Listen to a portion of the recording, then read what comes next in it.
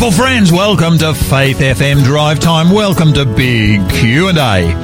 This is the show where we respond to difficult questions concerning God and faith, contemporary religion and the Bible.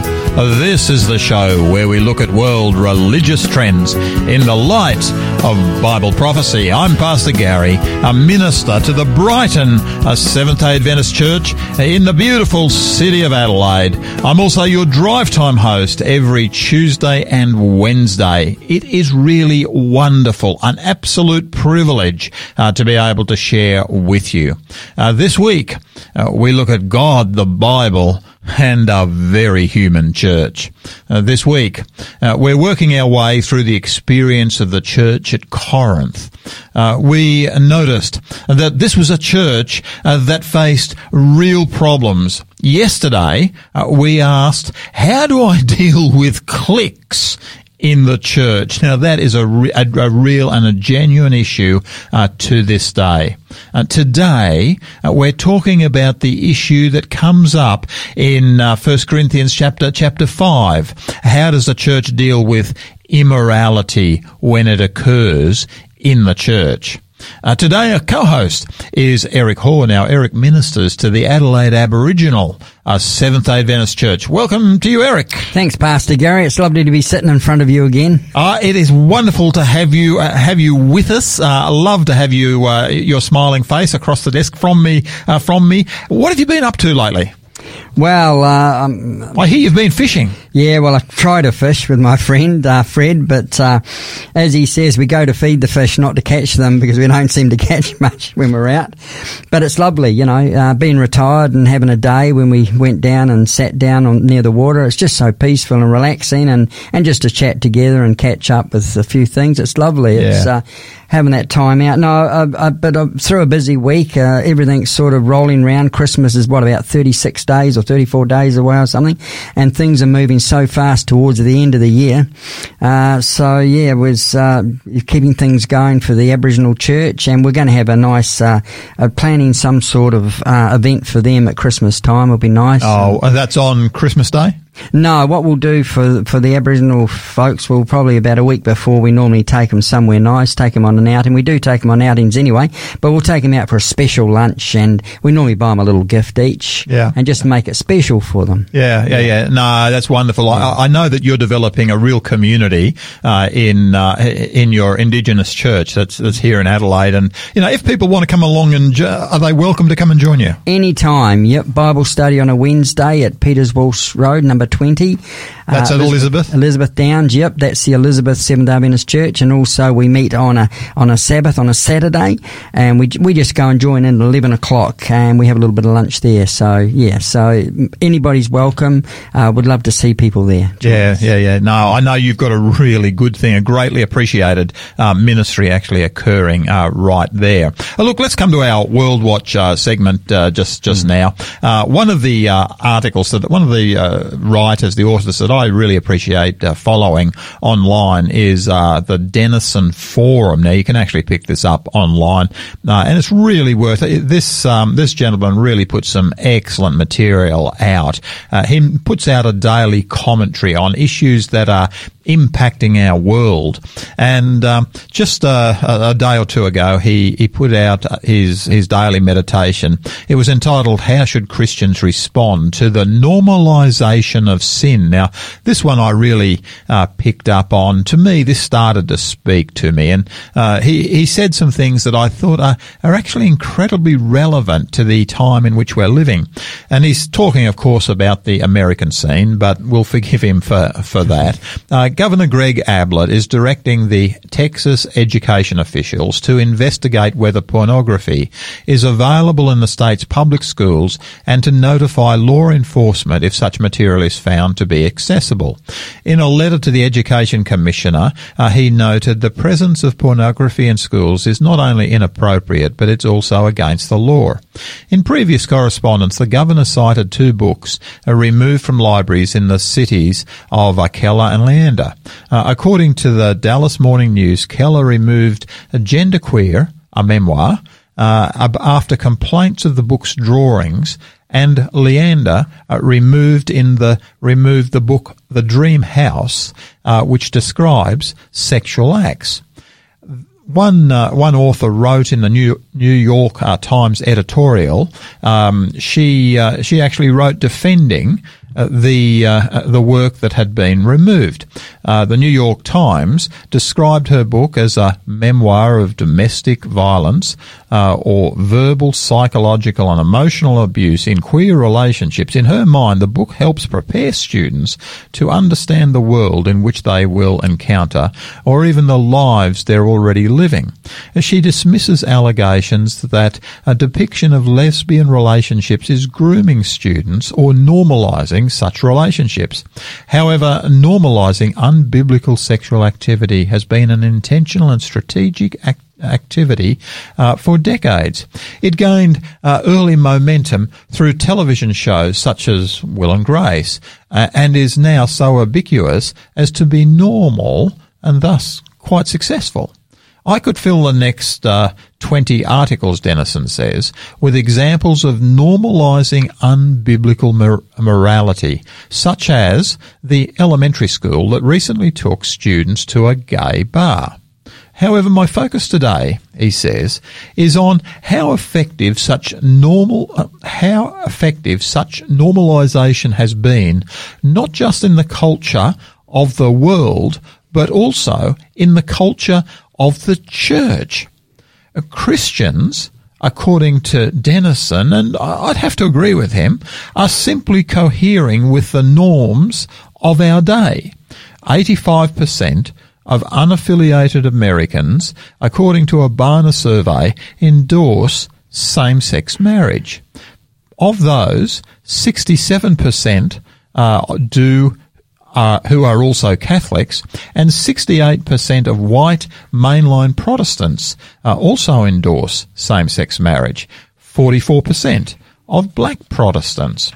Do you know, Eric, as I read this particular article, what I came to realise is that he's reflecting on something that certainly impacts American society, but really impacts our society as well. This is something that is not unique to America.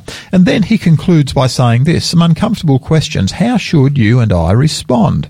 And Denison says this, as I noted yesterday, God's people are to be watchmen on the wall, warning those inside the city of impending danger. We are the body of Christ, the visible manifestation of his continuing ministry in our world. However, a speaker cannot expect his or her audience to believe a message he or she does not model. An obese fitness instructor or a tone-deaf singing coach will struggle to find employment. The normalisation of sin, let me ask you some questions. Firstly, do you wince when a movie makes extramarital sex an expected part of its plot, or when adultery is a punchline on a TV show? Do you grieve for those who champion and even joke about abortion and gay pride marches? If your children or grandchildren were watching the shows or movies you watch, would you still watch them? Are you truly burdened for the spiritual condition of your neighbours, colleagues and unsaved family members? Brother Luke Digwig of Society of St. John the Evangelist writes, kingdom life is one of participation. To not act is just as bad as to overtly do something wrong. What we do or don't do actually matters.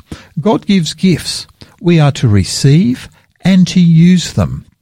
A Scottish minister, John Bailey, prayed, Lord, do not let me rest content with the ideal of humanity that is less than that which was shown to us in Jesus Christ. Give me the mind of Christ. May I not rest until I am like him in fullness. Now, to me, as I read this particular article, Eric, it certainly challenged me, because I'm conscious that these issues aren't unique to America. But look, tell me something. He's talking about the normalisation of sin.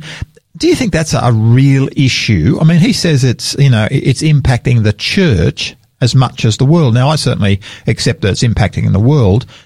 Do you think it's impacting the church? Oh, for sure. And we've seen a decline, haven't we, over the years? I know since I have been a Christian, a decline in the standards, if you like, of living with each other. I think that as the world has become more showing these things in the media and on television and the media, I think that's come into homes and people have find that a normal thing to associate with. And being a Christian, this is a very contentious subject tonight, because what do you do in a church? We're going to talk about that tonight when something does crop up. How do we act? How is it supposed to be treated? We're going to look at Scripture today and take it right from there.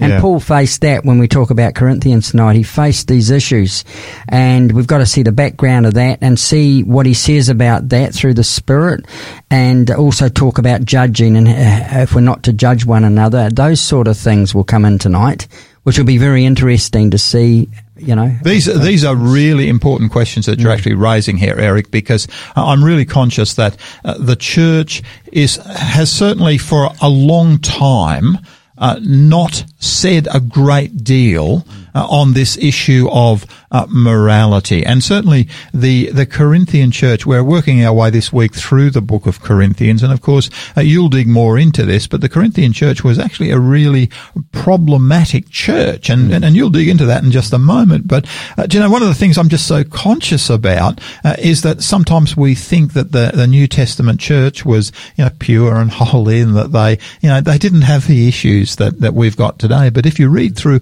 the book of Corinthians, you sort of see the issues that are involved in that particular church, and you say, hey, this is something that this church has a great deal to teach us today, and particularly by what Paul actually says to the members in that church.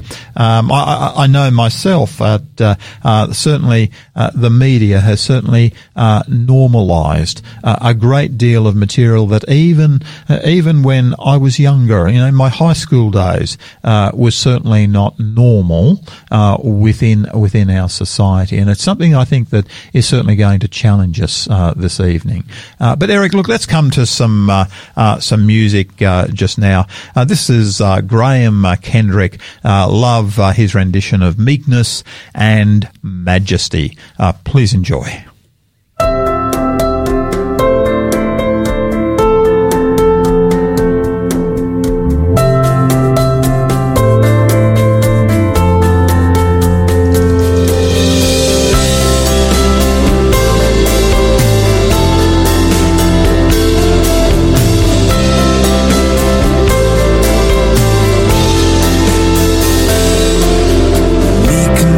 And majesty, manhood and deity, in perfect harmony, the man who is God, Lord of eternity, dwells in humanity, kneels in humility, and washes our feet. Oh, what a mystery, meekness and majesty. Bow down and worship, for this is your God. This is your God.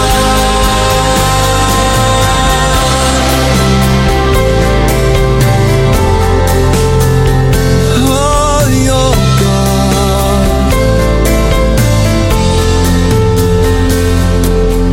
Father's pure radiance, perfect in innocence, yet learns obedience to death on a cross, suffering to give us life, conquering through sacrifice, and as they crucify, praise Father, forgive.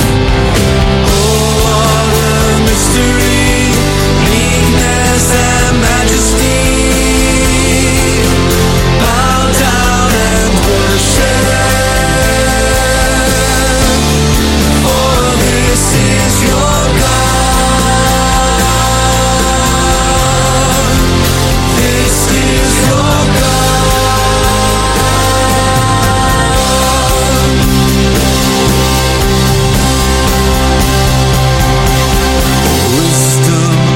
unsearchable, God the invisible, love indestructible, in frailty appears, Lord of infinity, stooping so tenderly, lifts our humanity to the heights of His throne.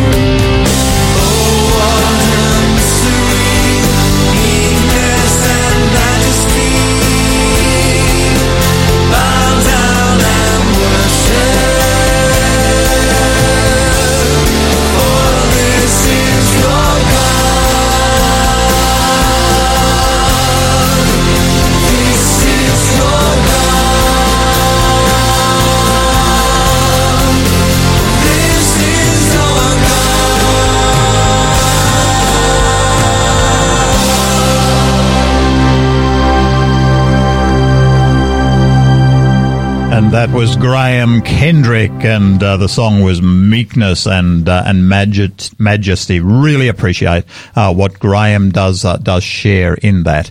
Folks, we do have a free book for you today.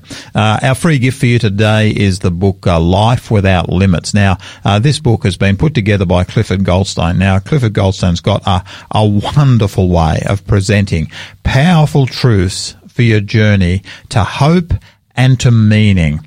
How would you like to live differently if you knew that there was more to life than what you're actually seeing? Something wonderful awaiting you on the road of life. If you're not on this journey by chance, but for a special purpose. If you knew those things were true, would you live safe and defeated? Or would you set out to live a larger life, a life without limits? This is an absolutely enlightening book. Clifford Goldstein takes on some of life's biggest questions and offers some of the answers that are going to challenge how you view and how you live your life.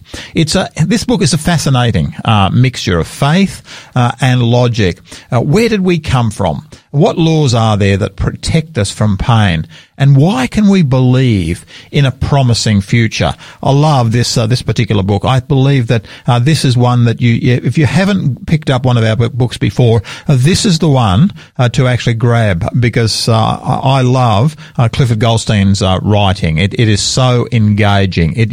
This is one of those books that you don't put down when you've actually picked them up. And now look, if you would like your own copy of Life Without Limits, all you need to do is to text us here on our studio number.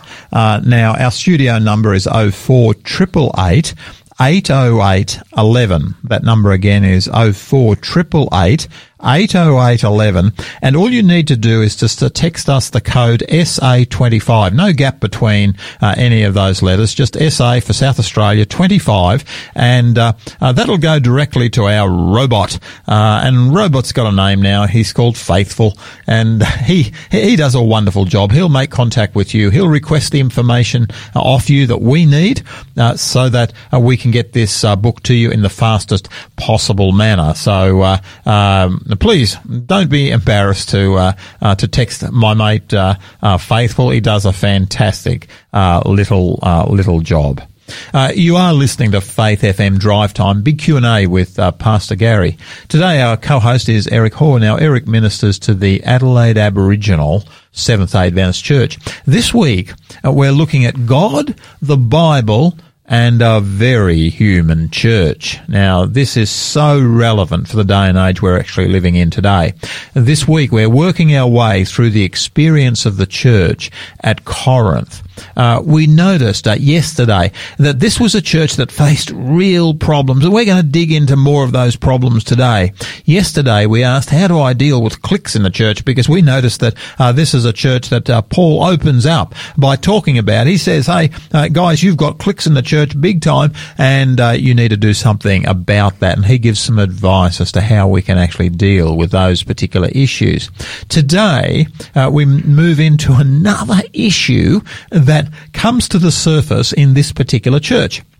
And of course, this is the issue of immorality in the church. Have you ever known a church where there is immorality has actually come to the surface? Sometimes we've seen it, even with church pastors, have lost their ministry as a result of immorality. It's something we tend to not say a great deal about today. Immorality in the church. I mean, how should a church respond when a member or a church pastor is guilty of immorality? This is really key. This is a really practical session today. Eric, look, let me come to you now and just explain to us maybe a bit of the background of what's going on in Corinth, and then open out this question for us. Yes, it's interesting, Pastor Gary, when you talked about we think back to the church in the Old Testament and the New and think that it was pretty good. It was pretty pure, and even though there were a lot of instructions from Paul, they were going okay. But it seems that they were actually, I would say, if not worse than us today within the church of what was happening there. Yeah. And he's going to bring that out. And the normalisation you're saying now here of sin within the church, of sinful acts, we I don't know about you, Pastor Gary, but it seems to be that there are things happening that there's nothing seems to be taken in action of, that it seems to just about be a norm. There are some things that you're actually almost not allowed to mention. You know, I mean, it's if you like, people have talked about sometimes an elephant in the room. Something that's so big. Everyone knows that it's there. Everyone knows that it's an issue, but it's so big it's going to upset so many people that you actually can't mention it. And to me, this issue of immorality in the church almost falls into that particular category. Yes, that's right. And, believe it or not, but the sexual morals in the first century in the Corinth church were worse. And Paul spent actually the first 3 chapters of 1 Corinthians dealing with the subject. And we need to begin by examining what the culture was in Paul's day, how they felt about sexual morality. And they did have strong feelings. Wife must be pure, for one thing. For men, adultery was frowned upon with the wives of other men and with underage freeborn females, but it surely took place and it was considered immoral. But beyond that, however, a married man thought nothing of having sex with prostitutes or with slave girls. It was taken for granted, and Corinth was home to the temple of Aphrodite, the goddess of love and beauty, where 1,000 female prostitutes served there, contributing to the city's reputation for immorality. In fact, the coined Greek word to Corinthianize meant to practice immorality, and the phrase Corinth girl designated actually a prostitute, that you could have a Corinthian girl. Homosexuality was rife. It was accepted both in Greek and Roman cultures, and also lesbianism was also mentioned, but not so much. And of course, Paul had taught the Corinthians about sexual purity when he was with them, but he had left 5 years previous to this, what he's talking about here today in 1 Corinthians chapter 5. But since he had left those 5 years previously, the church had grown considerably amongst the pagan population of the city, and apparently the church leadership at Corinth was lax with regard to enforcing a high moral standard amongst members. And Paul actually writes in Corinthians 5 verse 1, it says, "It is actually reported that there is sexual immorality among you, and such sexual immorality as is not even named amongst the Gentiles, that a man has his father's wife." And in a lot of translations it says a father's stepwife. Wow. So this is actually where a man in the church has had relationships with his stepmother, basically.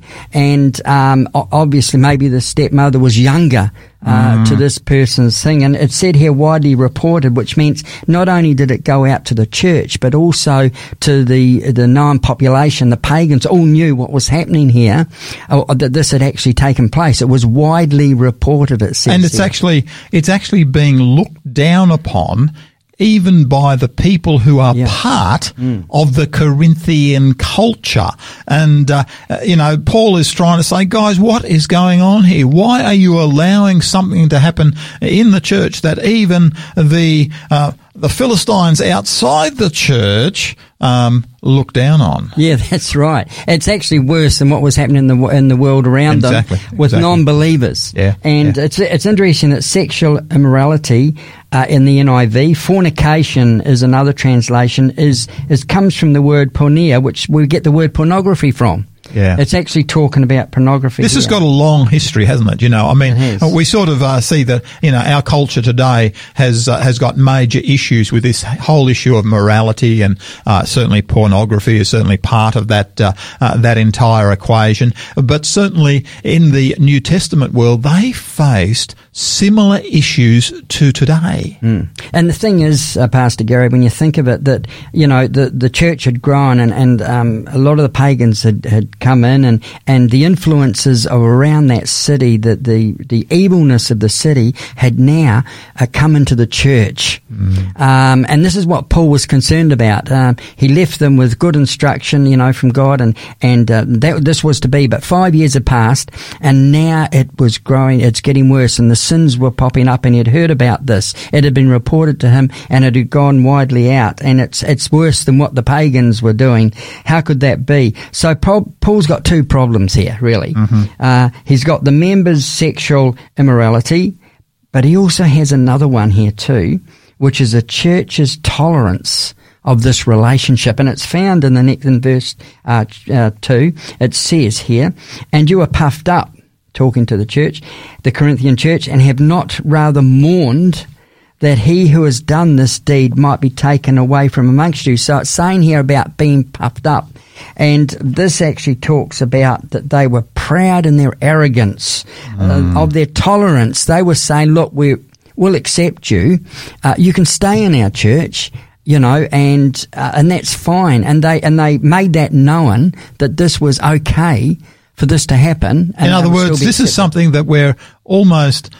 we're afraid to mention. We're not going to mention it. I mean, to mention something like that, you know, I mean, potentially you could offend people. Now, of course, you know, we're living in a day and age now where, you know, offence is regarded as a significant issue. I mean, this is something, I mean, if you bring up the way another person is living, I mean, surely, should Christians do that sort of a thing? And that's what Paul's actually addressing here. Yeah. And sometimes, even a lot of, sometimes Christians will say, well, look at David, you know, he took Bathsheba's wife, you know, he took her in, and Lord blessed him in the end, but he lost his son and things happened, but they sort of reason around what happened in Scripture, which you can do when you start to justify a sinful action. Because this is one of the biggest sinful actions that you can actually do.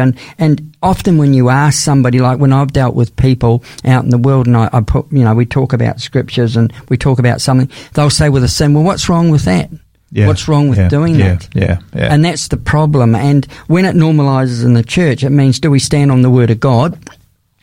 Do we listen to let's deal with just, you know, you've mentioned correctly, I think, here that there's two major issues here. Firstly, you've got the issue of what this the person in the church is doing, and then they've got the second issue of the church is doing nothing about it, and Paul is saying, hey, you should be doing something about it. So you've got two separate issues here. Now, can we come to that first issue at the present time? This is the one concerning what this man is actually doing. Now, I suppose, Eric, to me, is this something that, you know, is sexual immorality? I mean, to what extent is it a problem in the church today?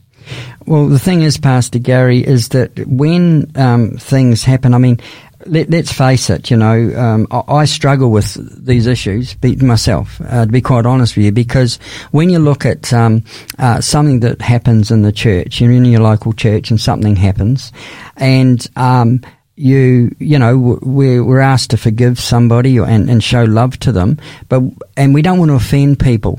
And so what happens is that quite often nothing is said. There's no action taken, even by the board. The person may be talked to, and that's it. But if it carries on, then we'll find out later what actually happened in the Corinthian church. But it's a difficult issue to challenge, and sometimes we don't want to hurt someone's feelings, as you said earlier.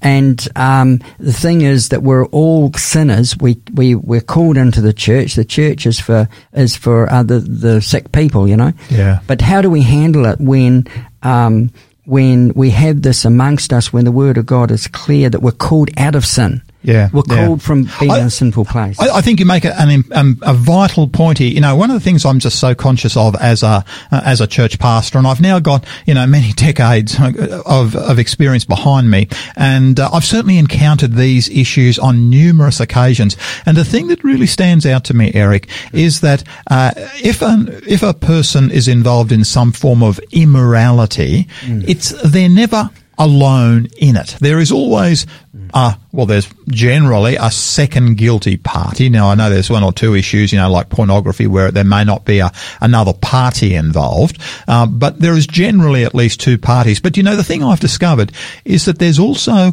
families involved. Yes. You've got the family of him, you've got the family of her, you've got the children of each family, and the hurt and the pain that goes through families as a result of these issues being unaddressed, I find is absolutely reprehensible, because sometimes we think, hey, look, you know, if we mention this to, you know, a brother, a sister, if we go and talk to someone, we might offend them.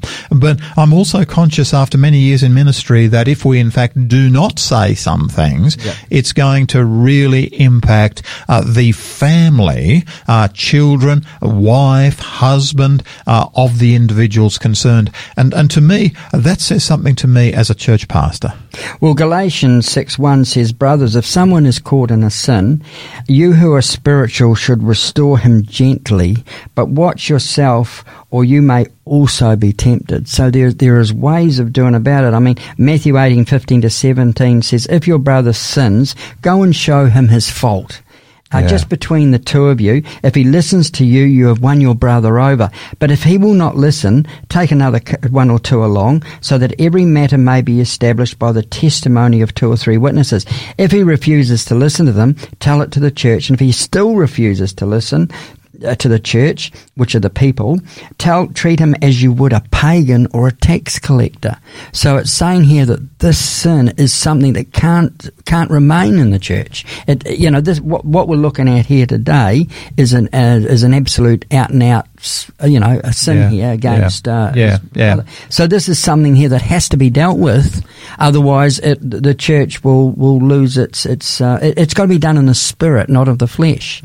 Or the church starts to go down. I certainly know, Eric, one of the mistakes that I made very early in my ministry, I was pastor of a relatively large church even at that time, and I will remember one person saying to me, hey, look, mention one of the church fathers. He said to me, look, he seems to be getting an inappropriate relationship with, and named one of the ladies in the church.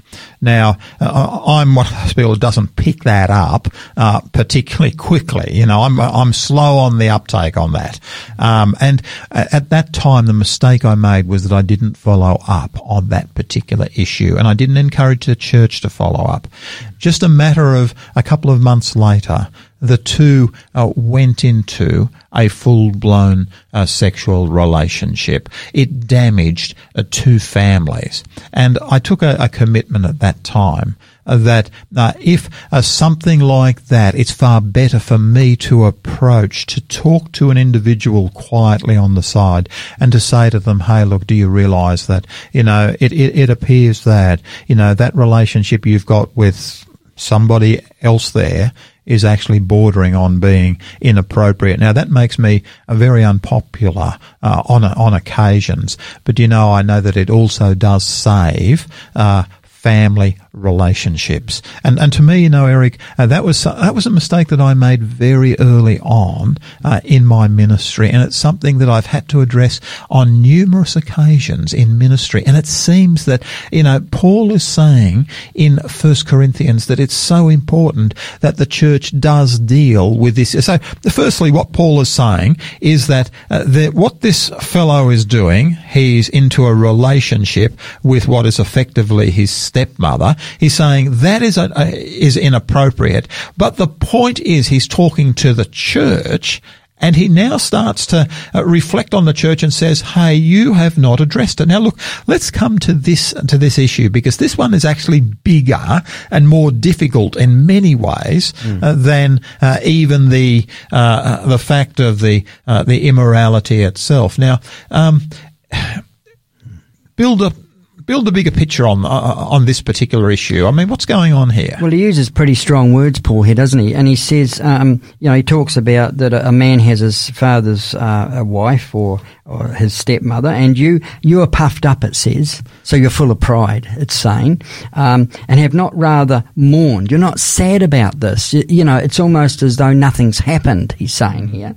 That he has done this deed, that he might be taken away from you. For he says, for I indeed, as absent in body but present in spirit, have already judged, as though were present, him who has so done this deed. In the name of our Lord Jesus Christ, when you are gathered together along with my spirit, with the power of the Lord Jesus Christ, deliver such a one to Satan for the destruction of the flesh, that his spirit might be saved in the day of the Lord Jesus. So what he's saying here is he's not sad about this. It doesn't seem to me as though you want to do anything about it. You're accepting this as a norm. It's actually worse than those outside the church. What are you doing? Why aren't you sad? Where is the spiritual life in the church? There's actually a call here, isn't there?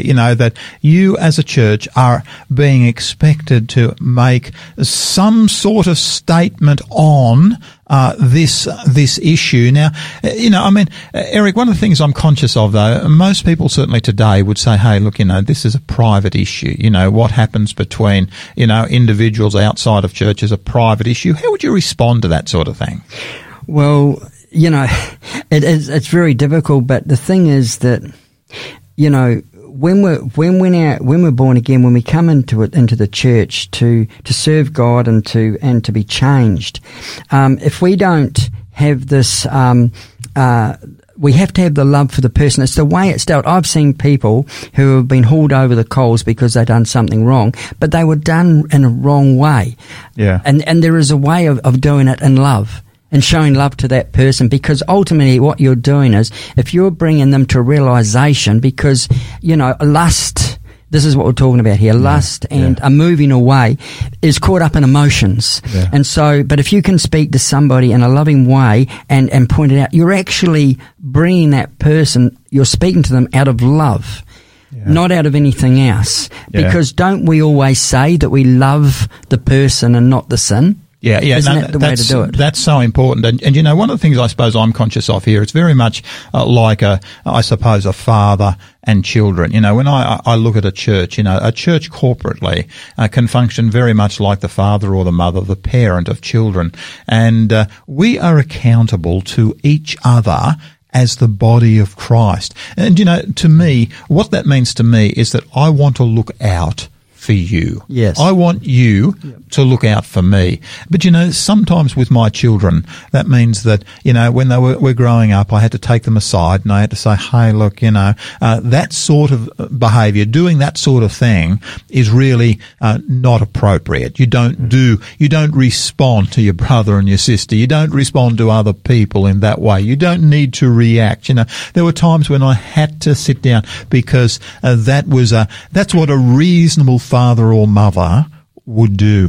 And to me, as I look at the church, I see the church very much as being given by Christ an incredibly high standard. And he's certainly calling on believers to watch out for each other. That's right.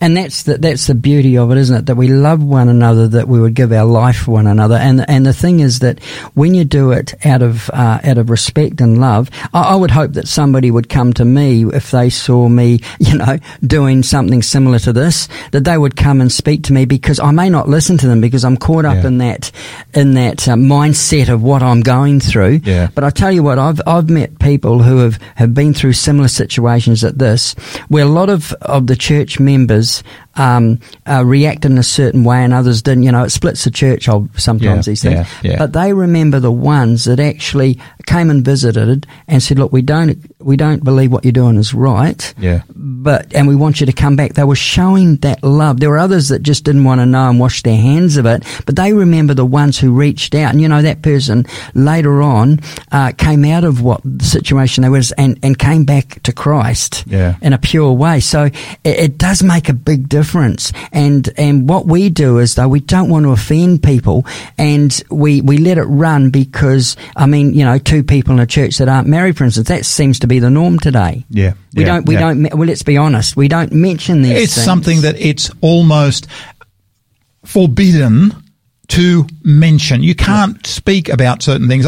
And look, the way people can sometimes react means that we're very reticent. I remember one particular occasion I was actually asked to be a marriage celebrant, to marry a particular couple, and I recognised that within their relationship there was some absolutely major issues that needed to be addressed. And only once or twice in my entire ministry have I ever said to a couple, look, I really don't think I can actually marry you. And this was one of those occasions. I actually said to them, I said, look, you two, you really need to address a couple of issues. And I said, look, and in the end they didn't want to address the issues. So I said, look, I really feel uncomfortable about performing this particular wedding. Well, they did. They got incredibly upset with me, and they eventually they went to another pastor and were married. But it's very, very interesting. It was only 6 weeks before that marriage actually broke up. And they actually came back to me and apologised to me, and they said, Pastor, you're actually right. And it was at that time that I was actually able to minister to them in a way that I would not have been able to minister to them otherwise. I could talk to them about some of the issues. Now, the marriage never did come back together again. But do you know, Eric, I'm so conscious of the need sometimes to challenge people, and that's what Paul is actually saying. Yes, he's being straightforward. He says, that he be taken out among you. Yeah. And it says here, delivered to such a one to Satan for the destruction of the flesh, that his spirit might be saved. So what he's saying is put him out, put him away from you, put him out into the world where Satan is reigning, take him out of the spiritual realm, put him out there so that the flesh may die, to save his spirit. In other words, just as if he wants to actually live in that particular manner, then it's better for him to live within the world environment. But significantly, I appreciate what you've actually said there, Eric, because what Paul then says is, look, treat him as an unbeliever. Now, of course, how do we actually treat an unbeliever? We actually work for their conversion. That's the way that we work for an unbeliever. We don't push them away and say, hey, look, we never want to talk to you again. When you say, hey, look, let's talk, what it means is, hey, I want to work for your conversion, and which means I'm going to try to speak to them so that I can bring them in on a different level, on a spiritual plane, as opposed to on the fleshy plane. But look, Eric, let's come to some music. We do need to have a break. I love Randy Travis, and he's singing Above All. Please enjoy.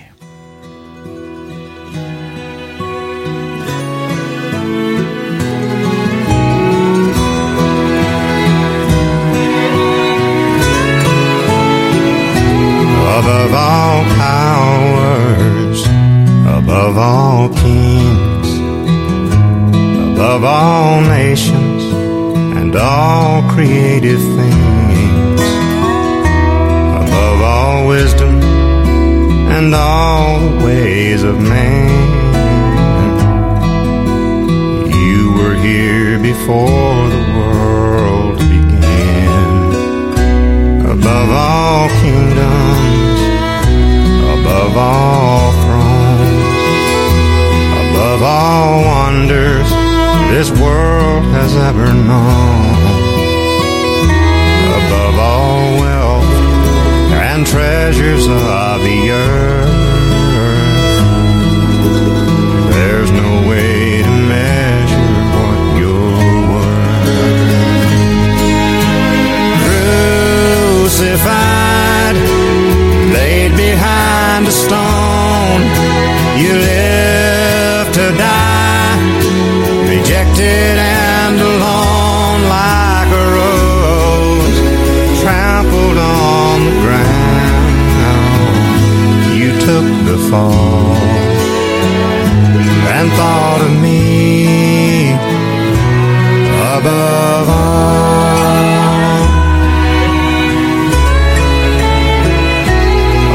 all powers, above all kings, above all nations and all creative things, above all wisdom and all the ways of man.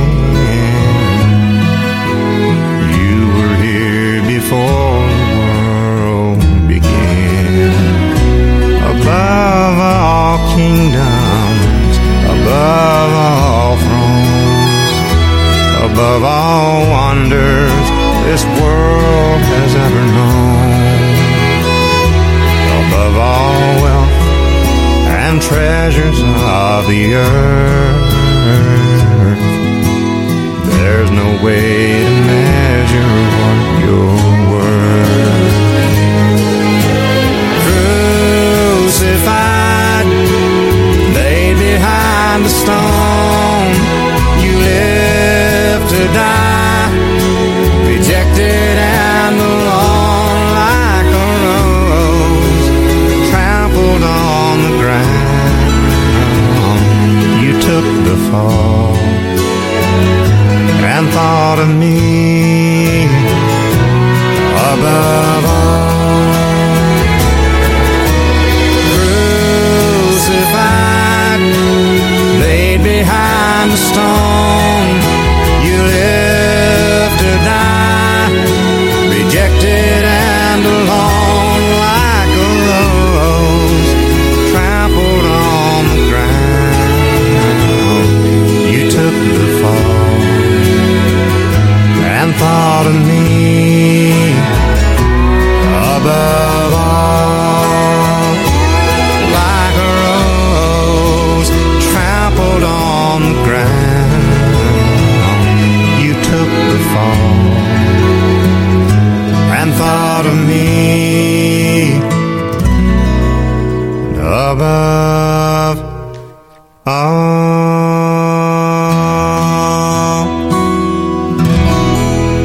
And that was Randy Travis and the song Above All, a really beaut song. Look, guys, today that book, our free offer for you today, is the book Life Without Limits. Now, this book has been written by Clifford Goldstein. It's been a real beauty, powerful truths for your journey to hope and meaning. Look, if you just want to have an engaging book that'll really help you look at the world in which we live and in your life in particular, this is the book that you need. It's an absolutely engaging book. He takes on some of life's biggest questions and offers some answers that is going to change the point of view of just so many. This is a absolutely fascinating mixture of faith and pure logic. Love what Clifford writes. I think his books are worth picking up and really worth reading. You're listening to Faith FM, Drive Time. Oh, I didn't actually tell you how you could acquire that book. Oh, Pastor Gary, you're being a silly boy.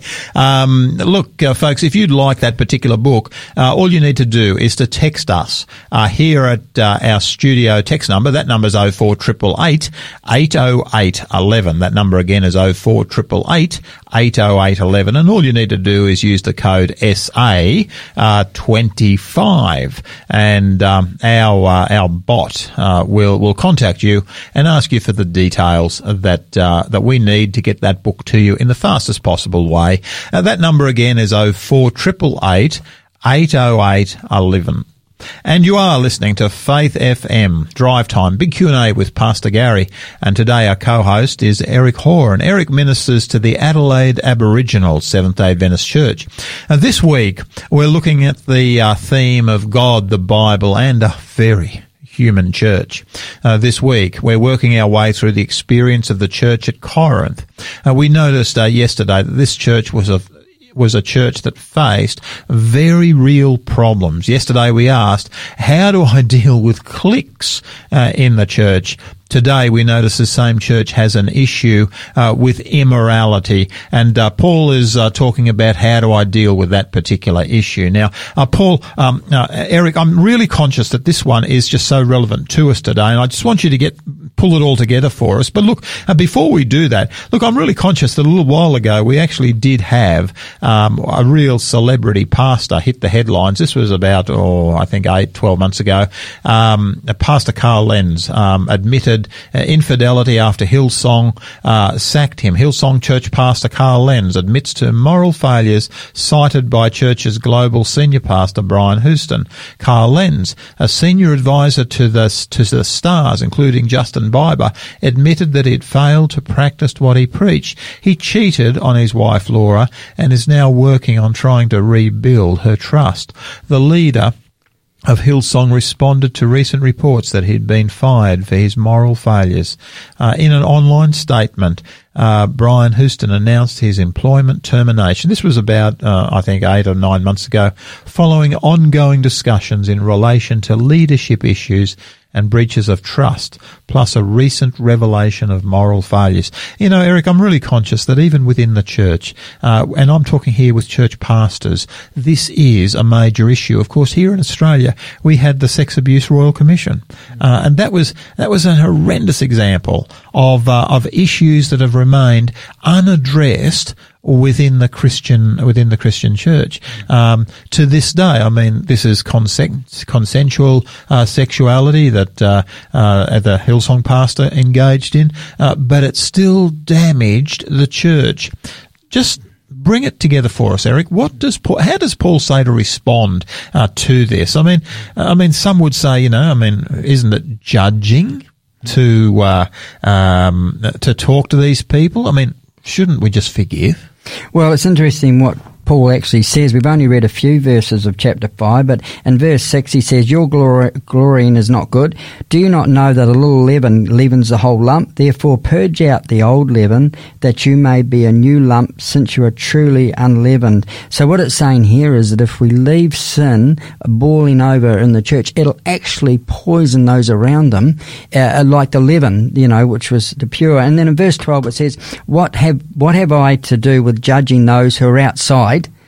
Do you not judge those who are inside? But those who are outside, God judges. Therefore, put away from yourselves the evil. So what he's saying here is we understand what's happening out there, but we're not to judge them. We're to go out and share the gospel with them. In order to work for their conversion. In order to bring them into the church, yes. But it's saying in the church that things have to happen for the good, that the spirit-filled world in which we live is a changing of the old self. We're called as sinners. We're all sinners. And in fact, it says in Luke 6:37, we struggle with, do not judge and you'll not be judged, and do not condemn and you'll not be condemned, pardon and you will be pardoned. But what it's talking about here is, as Paul is talking about, is when it's something major like this happens in the church, it has to be dealt with. Because if it is not, then it's going to spread through the church and pull it down and condemn people will lose their faith.